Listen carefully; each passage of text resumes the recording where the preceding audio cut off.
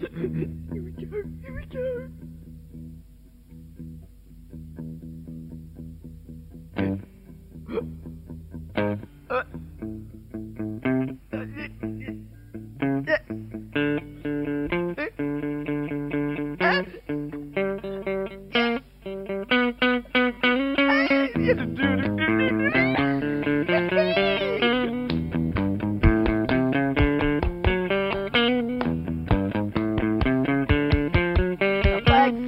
Welcome back to another episode of Captain Says episode. I don't know. We've done just so millions of shows. I can't even remember. And it's the podcast that you can't find anywhere, because when you talk on a show that has a lot of downloads and you say, where can people find Captain Says? Your response was, I don't know. Seth Everett. iTunes. One of the guys on Peach and Black says to you, hey, is the show on iTunes? You're like, I don't know. I just put it on a website. It goes somewhere. And that's it. And that's all I know. That's all I know. I put it on the internet and things just happen. I don't know how it works. I think this is like, this show has become like the DVD commentary about Peach and Black. Behind the scenes. Behind the scenes. If you only saw behind the scenes. The Purple Rain Deluxe Review. Disc 2 review part 2 that we just put out. No, it was a huge undertaking. You guys did a good job. I couldn't do it. I mean, it was long. It was funny. Do you know our mutual friend in the Prince world, Chris Johnson, great kid from Minnesota, great guy. You went on his show. I saw that. Yeah, but he does a podcast. I didn't Purple know. Nights. Yes, and he does it. And he texts me one day and he says, hey, can you come on for a little bit? So I didn't know what he wanted, but I'm happy to talk to him. I think the world of the kid. I think he is such a good heart and he's such a good guy. He bid on the Spreecast. He was such a nice dude. So I go on and I didn't know, but he had already planned a track by track review. I don't even think I heard half the songs. And so my whole argument, and I said this to you the last time you and I did a show, my whole argument was, I just want to know the story behind it. You know, whenever you watch a DVD or a Blu-ray of something and you see deleted scenes, the director always says why they cut it. You know, they cut this for time, they cut this because it didn't advance the plot. Like, they always have a story. And all I want to know is the story behind these songs, you know, not just what Prince Vault says. And, you know, Prince Vault, for people listening, does an amazing job cataloging an entire career of work. But that's the gospel now? That suddenly becomes the Bible? And all I'm saying is, if you have something that's called an official release, don't you owe it to your audience to do your due diligence? If you're talking about like the mistakes in that book, that was not good. But apart from not having all this extra information that people want, the mistakes were just, you know, that's floppy. It's a strong word to say unforgivable, but it basically is. It's like, it's not hard to get this stuff right. Well, you just kind of wonder, like, I own these two podcasts, right? And I am meticulous with the words that I put to describe them. I don't make hardly any money on them. You know what I mean? Like, it's not that hard. Warner Brothers makes a fortune, and all I'm saying is just pay attention to detail. Like that's all I think I'm asking. Like, it's kind of amazing. And you know, the other thing I thought that you would have an opinion on is, and you and I have talked about it in the past, just the amount of people that blindly say that whatever the estate does is right. When he didn't ever ask for them to be in charge. As a matter of fact, there's a really good probability that he went out of his way to not have them be in charge. See, I was going to say one thing, but then the last thing you said made me think something else. I don't think the people who are in charge now are the people who he wanted to be in charge. Correct. But on the other hand, whether he never thought about, you know, the outcome or not, he never made a will that we know of. So, you know, whether he thought, if I don't do a will, who's going to, you know, what's going to happen? But that's how it goes now. I think, but I don't think the people who were there now running things are who he, if he ever thought about it, who he wanted to be doing these things. And I'm not saying, you know, to walk, you know, and follow whatever lead they have. You know, if they're having a celebration, then support it. You know, I mean, I'm not saying don't be involved, but their word is not the gospel either. You know, you No. saw that another thing on social media that that woman, Ronchelle Nelson is her name, and she was a tour guide at Paisley Park who got fired for taking a picture. She and like 8 friends did like a pyramid off hours, like not during a tour or anything like that, off hours. And they took a picture and they put it on social media, and they fired her. And I said, who are these scumbags? This is a person. This is a person who's been a Prince follower, who's been on all the shows, who follows all the stuff, who does everything. It was her life's dream. She moved to Minneapolis to work for Paisley Park. And all I say to them is, why would you give Paisley Park a dime? Who are you giving it to? All I know about that particular story, like, is I'm sure there's more to the story than we know. I don't think we've heard That's all the fine. things that happened That's behind fine. that. But that's what I'm saying about rushing to judgment. Like, what's to say that like who is people I think are searching for something to hang on to, and they want to know that his legacy moves on somehow. And what they don't have is they don't have the capabilities to properly identify. Yeah. And I have this theory, and no one, I'm not saying it's true. I just have a theory. I think there was a will. I think it was not filed. I think he changed it so often because I think that if you ask Possibly. Maite or Manuela Testolini, if you ask them if there was a will, there was, because he filed divorce documents. Yeah. Now, whether he changed it every time and he wanted to put the Weltons in his will, and he wanted to put the Donna Grantis in his will, or Jester in the will, or Funkenberry in the will. I don't know, whoever he wanted to put in. But the family, my theory is the family was not part of it, because if it was, you would have heard one thing. He didn't write any song. The only song I ever heard about his family was a song called "Sister." Yes. Well, that we know of. That we know of. But my point is that if I have this theory that he had a will, and that if you remember correctly, and I hope I'm not speaking out of school, because I heard a lot of things about that time, because I know a lot of people that were working there at the time, and they were saying that they did sweeps into that place. They knocked that vault door down within weeks. Yep.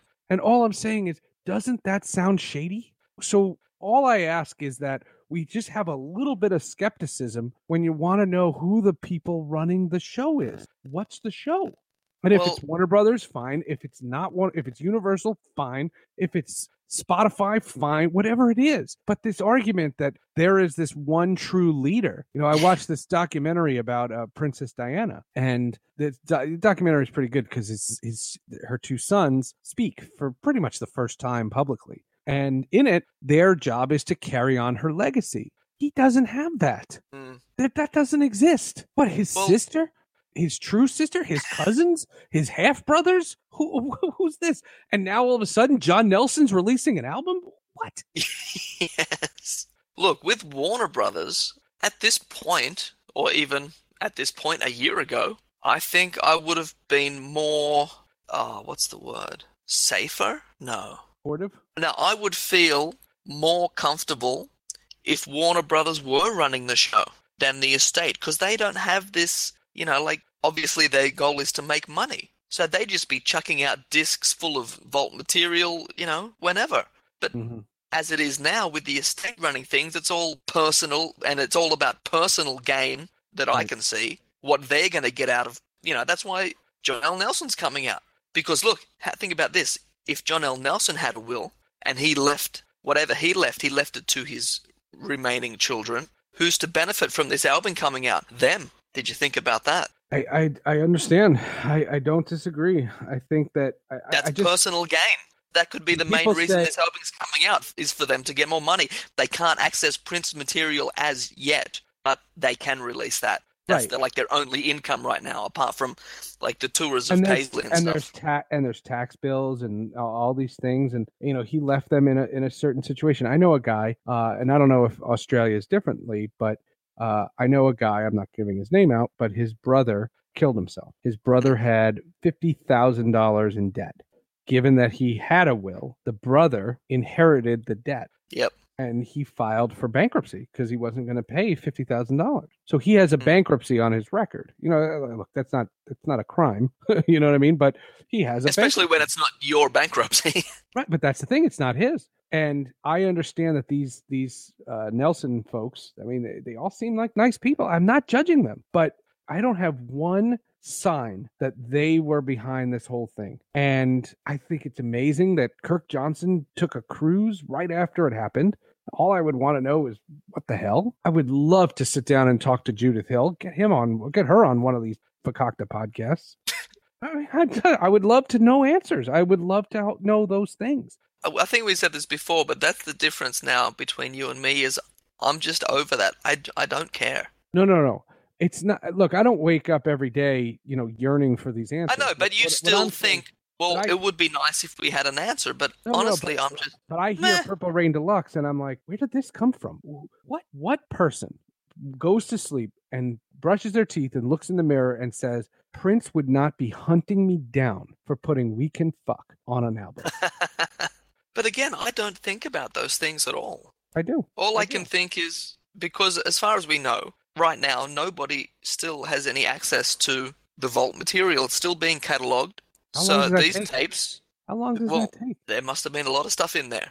But look, if they've only got one or two guys doing it, and they're only doing like 9 to 5, 5 days a week, it's going to take a damn long time. Is it interns? Is that an internship? It could be unpaid interns doing it. Oh my God, talk about the legacy being looked after. Did you see here Jam number 1, Jam number 473. In that interview with that woman, Ronchelle, who I threw my support. If you listen to her speak, like you hear the whole story. And yes, there are always two sides to every story, but this one sounds pretty damning. She wouldn't reveal how much money she made to be a tour guide, but she said you could make more at Burger King. Well, that's the thing. I heard that. I just was like, oh my God. And that's why I thought, I love the different perspectives with all the podcasts that are out. They're so unique and they're all about the same thing, but they're all so different. I mean, you have one podcast that's talking about the issues. And, my boy Doc, I'll say this about Funkenberry. He tries to be the voice of reason. And the only thing is, he did a great job of representing Prince's wishes. There was no secret that that's what our show was based on. It was, Prince was behind it. And the idea was he would present these things from that purple point of view, so to speak. And now I think he's trying to do the same thing. And it's very difficult because who's the leader that he's following? He does an amazing job with the people that he speaks to, Scotty Baldwin and Dave Hampton. And, you hear all these people, but when it comes to, should he take Londell McMillan's side? I don't think so. I don't think he has. I find the whole thing fascinating, and he makes a great point because he says, support this kind of stuff because it's the only chance you'll ever get to get more releases. And I just wonder if that's true. I'm not saying he's wrong. I'm saying you question everything, without an estate, without a will, without a record deal, without a record company that has it within its best interests. Why would there be a 20-track vault disc come out in a year? What would be the incentive? Who's to gain from that? With those, and that's why I was behind my last point. This is my last point is that's why I wasn't against Deliverance. Yep. Because this is Sam Jennings' whole argument. Sam Jennings is the guy who created the NPG Music Club website. And he created Prince Online Museum, and then he shut it down. He had a respect for the family, and I'm thinking to myself, the family's not going to get it out. They're not going to let it go. That's my argument. But did they ask him to take it down, or he just did it? I don't know. I guess he was contacted and he took it down. That was one thing that I was talking to the Peach and Black guys about. Was I didn't buy Purple Rain Deluxe because I had a copy that I listened to a bunch of times when we were writing our notes for the review. And the horrible quality of the remaster, just, if you knew something sounded bad, why would you buy it? If you had a chance to listen to it before you bought it. So on that basis, I didn't buy it. Disc 2 is worth it, but it's not... Well, see, that's the thing. In Australia, it was a lot more expensive. It was actually $75 for that full 4-disc set. Wow. It did come down a bit, just when it came out. I think one store dropped it down to 50 or 55. But still, it was only 25 or 30, Europe and the States. So, for that amount of cash, for that horrible remaster, I just wasn't going to pay that money. And I said that in the show, I didn't buy it. And so if you're talking about, well, you've got to support this release because that'll tell them, what sort of market there is, and that'll make them release more. I I don't don't know. know. Because I remember Rob MC said one time Whatever his name is. that even if this was before Prince even died. MC said something like, if Prince stopped recording music today, I would be happy because we have so much. All the albums, all or everything that we've got, it's enough. So if, the estate or Warner Brothers want to look at the sales of Purple Rain Deluxe and go, oh well, that didn't sell well, we'll just not put anything out. I'm sort of in that boat. I'm like, okay, yeah, sure, we want to hear what's in the vault, but I'm not gonna buy substandard, shitty remasters Yeah. to get access to the good stuff. What is that? There's a word for that. I can't think of what it is. It's like, yeah, buy this shit and then you'll get the better stuff later. That's not right. Well, but then there's the argument that There's the argument they think the remaster's actually good, but I doubt it. no. But wasn't it a coincidence that suddenly there were dozens of Prince tracks circulating on the internet? Oh, well, there's something else we can talk about. But I mean, This, isn't that yeah. convenient? Isn't that convenient that it came out then? It's real.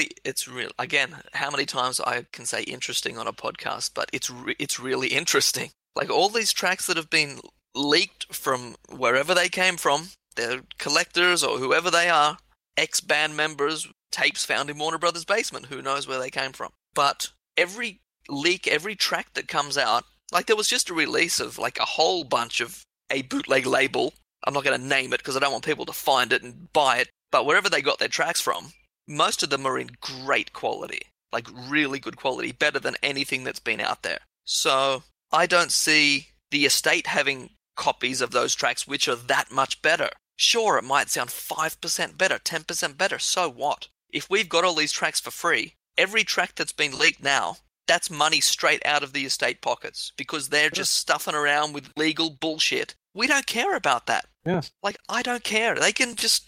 all this crap that's going on, we don't care. We just want to hear the music. That's it. I don't care about all this legal crap that's going on. And I'm not following it because I don't care.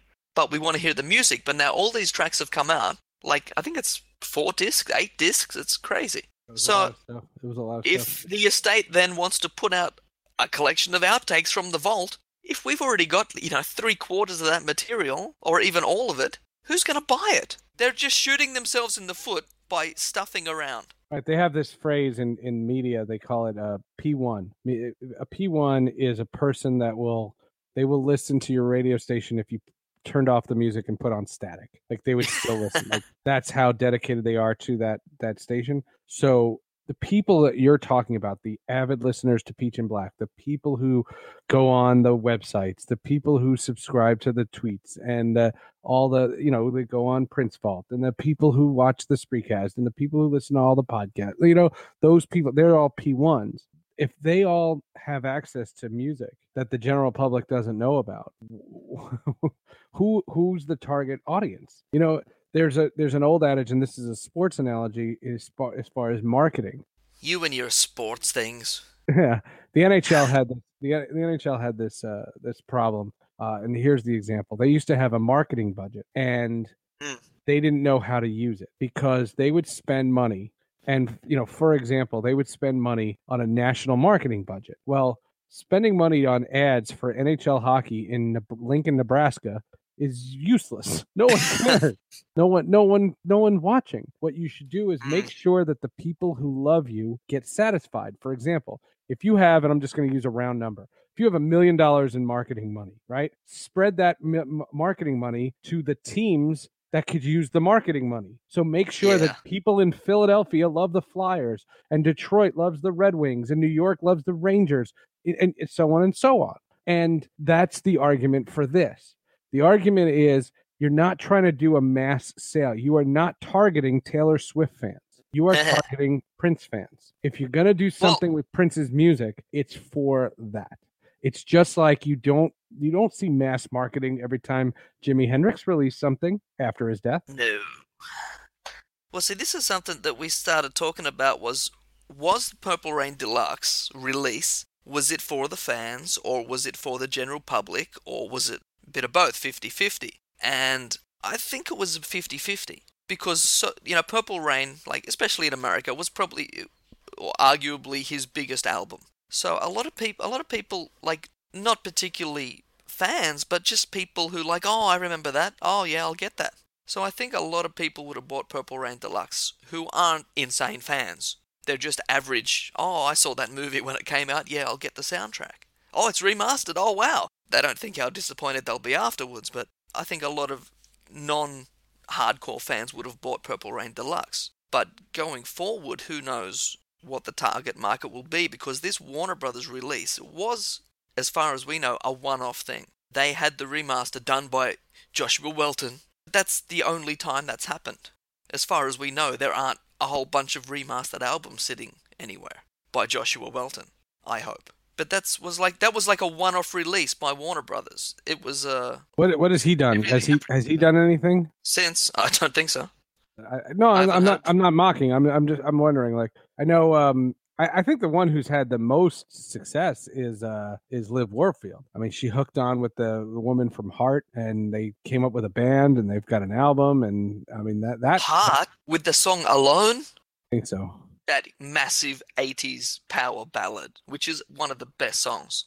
Yeah, Nancy Wilson of Heart and Liv Warfield and Ryan Waters, who's the guitar player. And some of the Heart musicians, they made a band. They call them Roadcase Royale, and they had their first song, "Get Loud," and it's great. It's Get Loud. So Jennifer Lopez cover, is it? No. It's great. It's really good. I'm thrilled for her, and it's great. You know, it made me laugh, and I can just say this, and I don't mean to speak out of school because for all I know, she listens to this kind of stuff. I know she listened to Peach and Black. Jeez, no one's listening to this.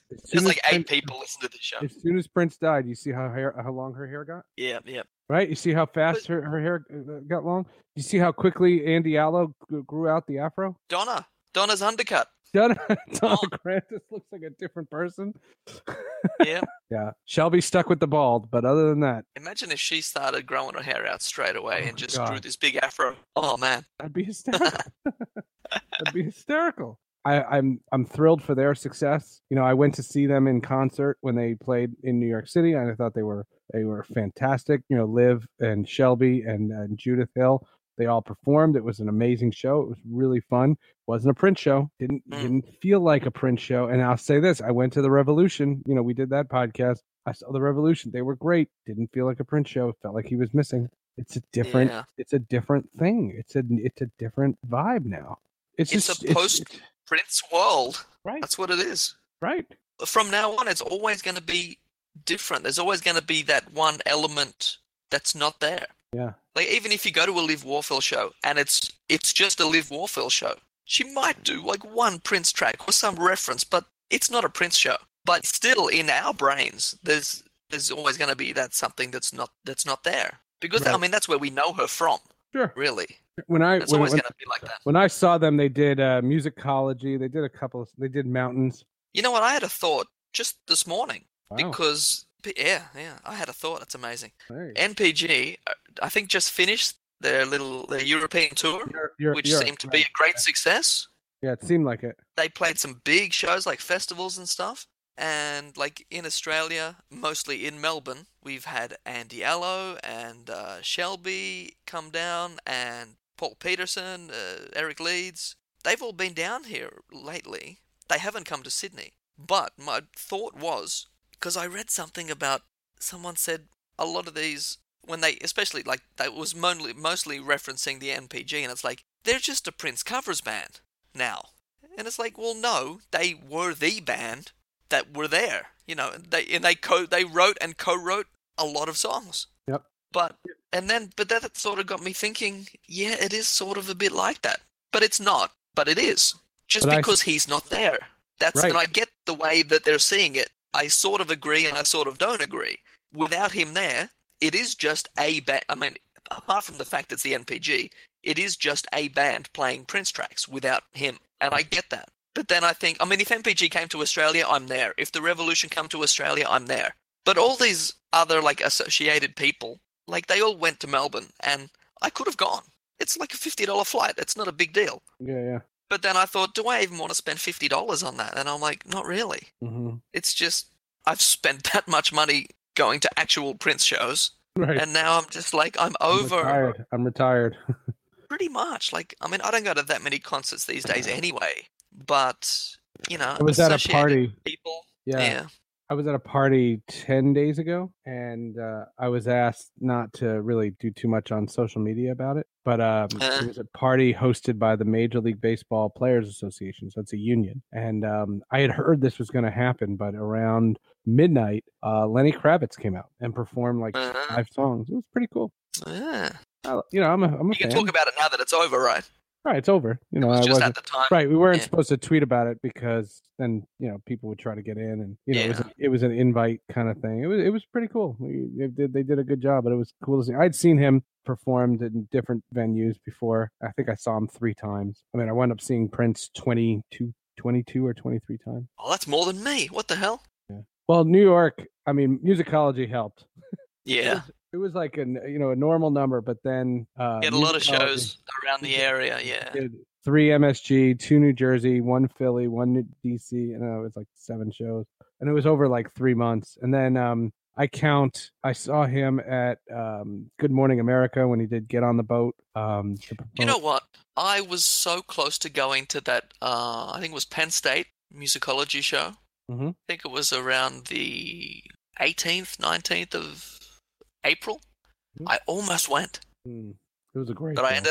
ended up going to the two North and South Carolina shows instead. Hmm. But I was gonna go to like Philly and somewhere else. Yeah, Philly was great. Well, that was in the heat of the NPG Music Club, so you got Mm. great seats, and you got to see sound checks, and it was fun. It was really fun. And then in 3121, I saw one show in Vegas, and then I saw a bunch of the Welcome to Americas. I always say that the best musically he was Welcome to America.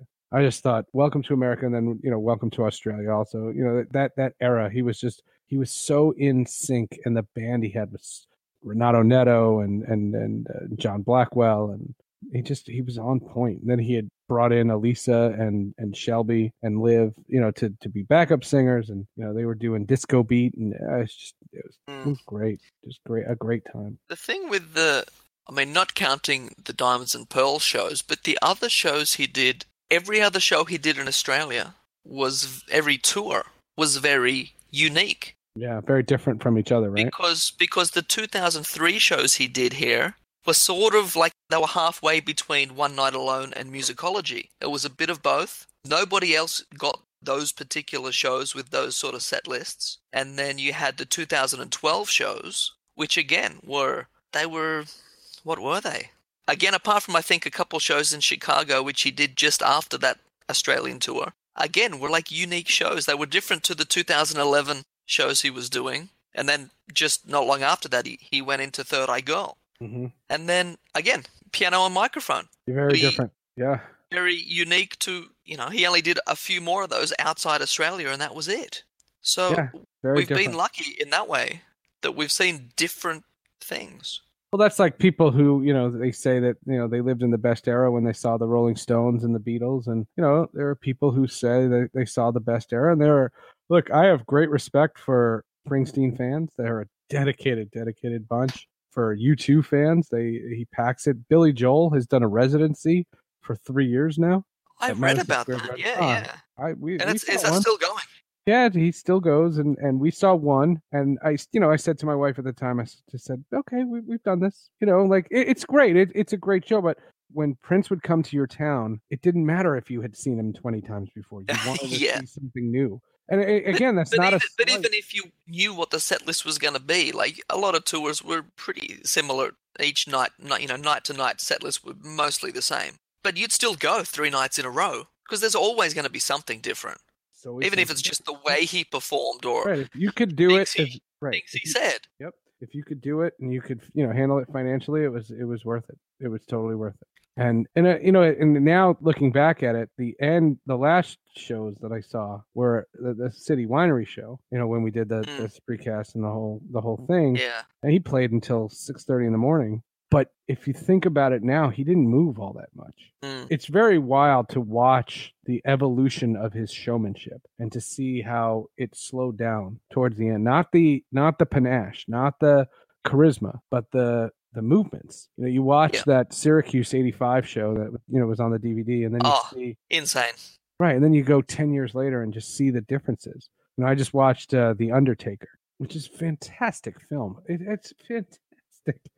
I mean, it's Yeah. it's it's great stuff, and then you see the differences there, and then you see what he was like in '99, and then you see where the Rainbow Children era and One Night Alone tour, and then you see how it just evolved, and it's a different set of music from 2002 to 2004 to 2006 to 2009 to Yeah. 2011, and then 2013, and then 2013 he changed. He grew the afro, and he started the female band, and things changed. And who knows how long it was going to change again? Because you and I talked about it. We thought Third Eye Girl was done. Yeah. He had kind of moved on, and that's why I love that the last album was a compilation of so many things that he had been working on. And I love that the last song is Big City, because I had said when I saw it live at City Winery, I said, that song's Yeah. great. That's a great song. Big City Live is such a great song. It's such a feel-good song. And then that's it.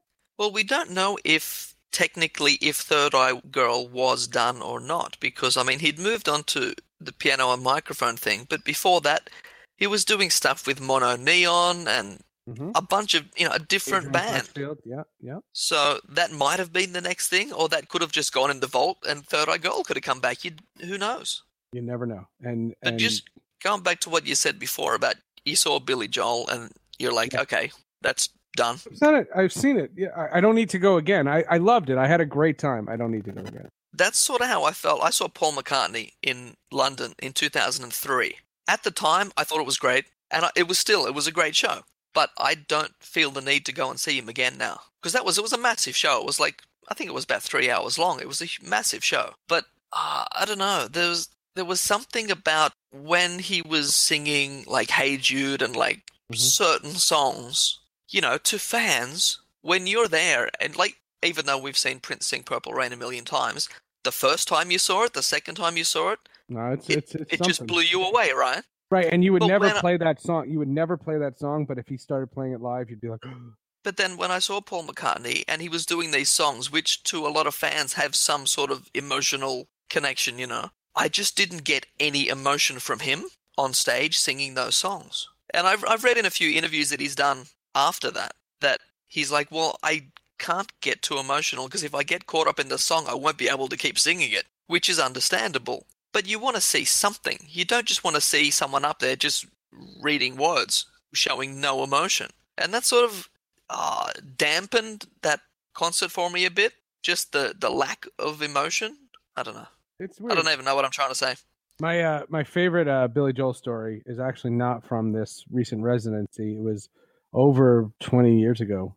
I saw him at the Carrier Dome in Syracuse, same place where that. Oh yeah, Syracuse. Yeah, that was the home. That's the home field and basketball court for. That's where I started my broadcasting career. And in that building, and I didn't know about Syracuse '85 at the time. Again, and then in '92, I was learning. You know what I mean?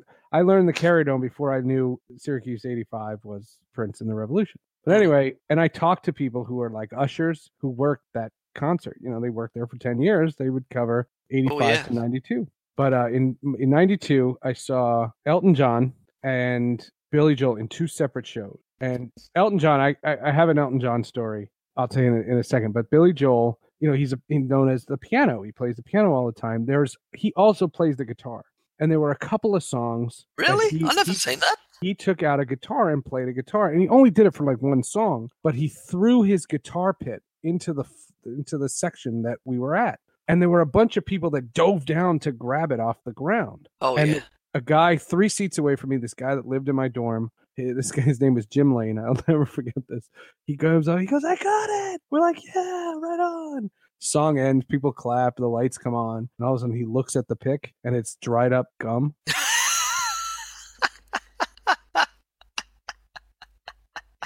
No, the Elton John story, I've seen Elton John perform twice.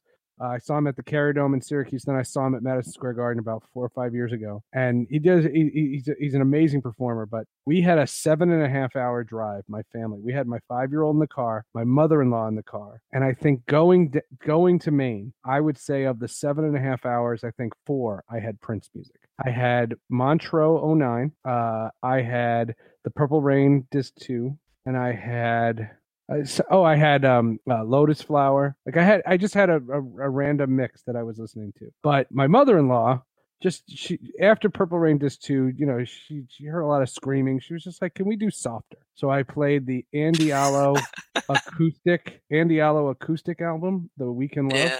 I played that. I played Esperanza Spalding, and then I played Elton John's greatest hits. And I did not realize he has that many hits. He has so many top 10. He probably has 25 top 10 hits, and they're all good. They're all catchy. They're all good songs. And he's a rock and roll Hall of Famer. There's no other way to describe it. And he's later on in his life. He doesn't perform anymore, but again, I always say to fans, what would Prince be like at 75? How old is he now? Elton John's in his 60s. Yeah. He's easily in his 60s. Paul McCartney's got to be 70. Yeah, I think he is. Right? I mean, I'm not knocking these guys when I'm saying that. Paul McCartney is 75 years old. There you go. Called that. And it's just if it is in amazing. fact Paul McCartney and not he was replaced by a clone all those years ago. Can't forget that. One last thing. Did you see Tavis Smiley wrote a book? No? Tavis Smiley wrote a book. It is an investigative journalism book. It is not a memoir or anything like that. And it is about the last years of Michael Jackson's life. Ah. And in it, Tavis Smiley explains that he didn't have the relationship with Michael Jackson that he had with Prince. So he didn't know Michael Jackson. So everything that he was able to put in that book was from research, not from personal knowledge. It's an interesting thing. It talks about his, reliance on drugs, and it's a fascinating thing about, what those years were leading up to. And I highly recommend it. I wasn't a huge Michael Jackson fan, but I truly respect the music. I was a big Michael Jackson fan just before I got into Prince. Like Dangerous era.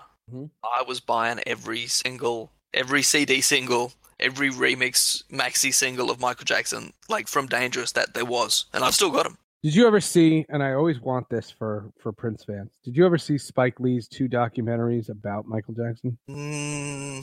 Was one of those to do with like the 25th Thriller anniversary or something? No, Spike Lee did full-on documentaries about Bad. Just the album Bad. Not his life, not his death, not his... Just the album, children. Yeah. Just one album. And then he did another one. It's called Michael Jackson From Motown to Off the Wall. Yeah, I've heard the name of that. Oh my God, these documentaries are incredible. And all I would say is you take a person like a Spike Lee and you have him do not Purple Rain. Enough with the fucking Purple Rain. Like do 1999 or do a documentary on Sign of the Times. A documentary on 1999 would be great. Oh my God. Because that's he's like semi-big, but it's before he was hugely big. That'd be a really interesting era if you could. But see, the thing with that is you're just going to get the same people that you've seen every interview of. It's going to be all the Revolution members who go on these things. And do we really need to see all that again? Haven't they said everything there is to say? That was the thing. I got involved in. If you focus more on the album and one of the messages, not so much on the Revolution members, I think would be the better thing to do. They can be a part of it, but maybe at the most, maybe 1/3 of the documentary. You want to talk to people like engineer, again, Susan Rogers being on everything as well, but engineers, recording people, stuff like that, and the actual songs and the making of the album, if you can get any sort of stuff about that. But see, this is where, if you can get the participation of the estate at some point and get like earlier versions of songs and actual behind-the-scenes footage, if there is any from that era, that would make it a great documentary. But just don't call it, The Road to Purple Rain. Just leave Purple Rain out of it. Right. Just call it 1999. Yep. I'm just, it's been, we've gone through that era. I'm thrilled. It's a great era. I don't reckon they couldn't resist. I reckon they'd call it like The Road to Purple Rain. They couldn't help themselves. You've seen that documentary, Slave Trade? I haven't. Everyone keeps telling me, even you keep bringing it up, and I've actually got it on my computer. I still haven't watched it.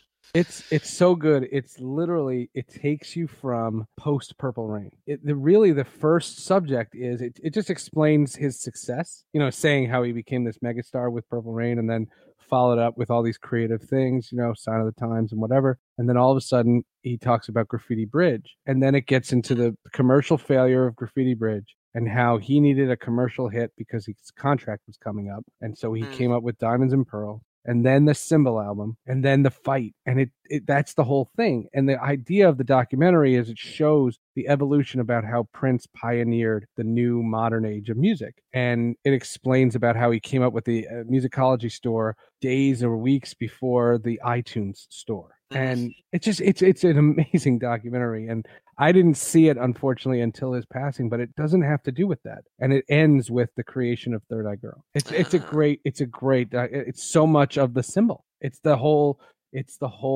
era of when at least I became the biggest fan. I need to watch that. And there's two books I want to read. One is someone wrote a book about like the whole gold experience era. Oh yes, it's a compilation of articles. I want to read that. And the new one coming out by this Dwayne Tudal guy who did like the whole Purple Rain era. Those are the two books I want to read. There's another book that was written before he died about Purple Rain, which is called Let's Go Crazy. And it's a great book about that era. And the same guy? No, it's Alan Light. by that guy, Alan Light. Oh, that guy, yeah. Very nice. That very nice chap. Okay. We've run out of time because, we've got to pay bills. Well, all these great advertisements that are you want to hear? You want to hear a positive Prince story? No, I only listen to negative stories. Sorry. The Major League Baseball All-Star Game was 10 days ago in Miami, and they have this media availability with all the players. And so I did 10 podcasts for my Sports with Friends podcast with Major League Baseball players. And two of the people were on the Minnesota Twins. And this one guy, his name is Brandon Kinsler. He's a pitcher for the Minnesota Twins, made the All-Star team. And we got into a discussion, and I mentioned to him that I have a connection to Prince. And I said, what's your opinion about the way the Twins have gone out of their way when there's really no responsibility to do it, but they've gone out of their way to honor him? And he said they should do something that's a bit of a rallying cry. And it's a great idea. The idea of the podcast was, for example, in Boston, in the 7th or 8th inning, there's 9 innings in baseball. And in the 7th or 8th inning, to rally the crowd for the home stretch of the game, they play Neil Diamond's Sweet Caroline. And the whole crowd chants it. It's just a tradition. It's just a thing. If you're at a Minnesota Twins game, a Prince song? No, they don't want to change it. That's in Boston. I'm saying in Minnesota. In Minnesota, they should do so. Like, for example, the hockey team, whenever they score a goal, they play Let's Go Crazy. Whenever the Minnesota Vikings score a touchdown, they do Let's Go Crazy. And they needed something to be a rallying cry. And so I had a suggestion. I went on a Minnesota radio station. I had a suggestion. And the suggestion is take the Super Bowl performance and play the most part of Purple Rain, but end it with the minute and a half of him doing the chant at the end with the guitar solo. Oh, yeah. And get 50,000 people doing that every night. That'll be good. Like, don't play the movie. Enough with this about the movie. I don't know. I just thought that was a pretty cool thing going on. Anyway, that's a good idea. Cool story, and it was a Minnesota Twins player that gave the idea. So is that happening, or that's just an idea? Well, he's got more influence than me. Hopefully somebody at the Twins heard the podcast, and we'll see. I mean, I don't think it's going to happen for this season, but maybe for next year. Good idea. Got nothing but time. Well, that's all the time we've got now. So, again, you're the same guest for like at least, I think, 3 shows now. What's going on? I'm just waiting for me to just say I'm the co-host, and we don't need to have a guest. I want it on my resume that I will put on the top of my resume that I am the co-host of the Captain Says podcast. That'll get you a lot of jobs. A lot of looks. People will be like, huh? What? Yay. Okay. I'll see you next time. See you next time. In the future. Yeah. Here's some theme music. 1, 2, 3, 4.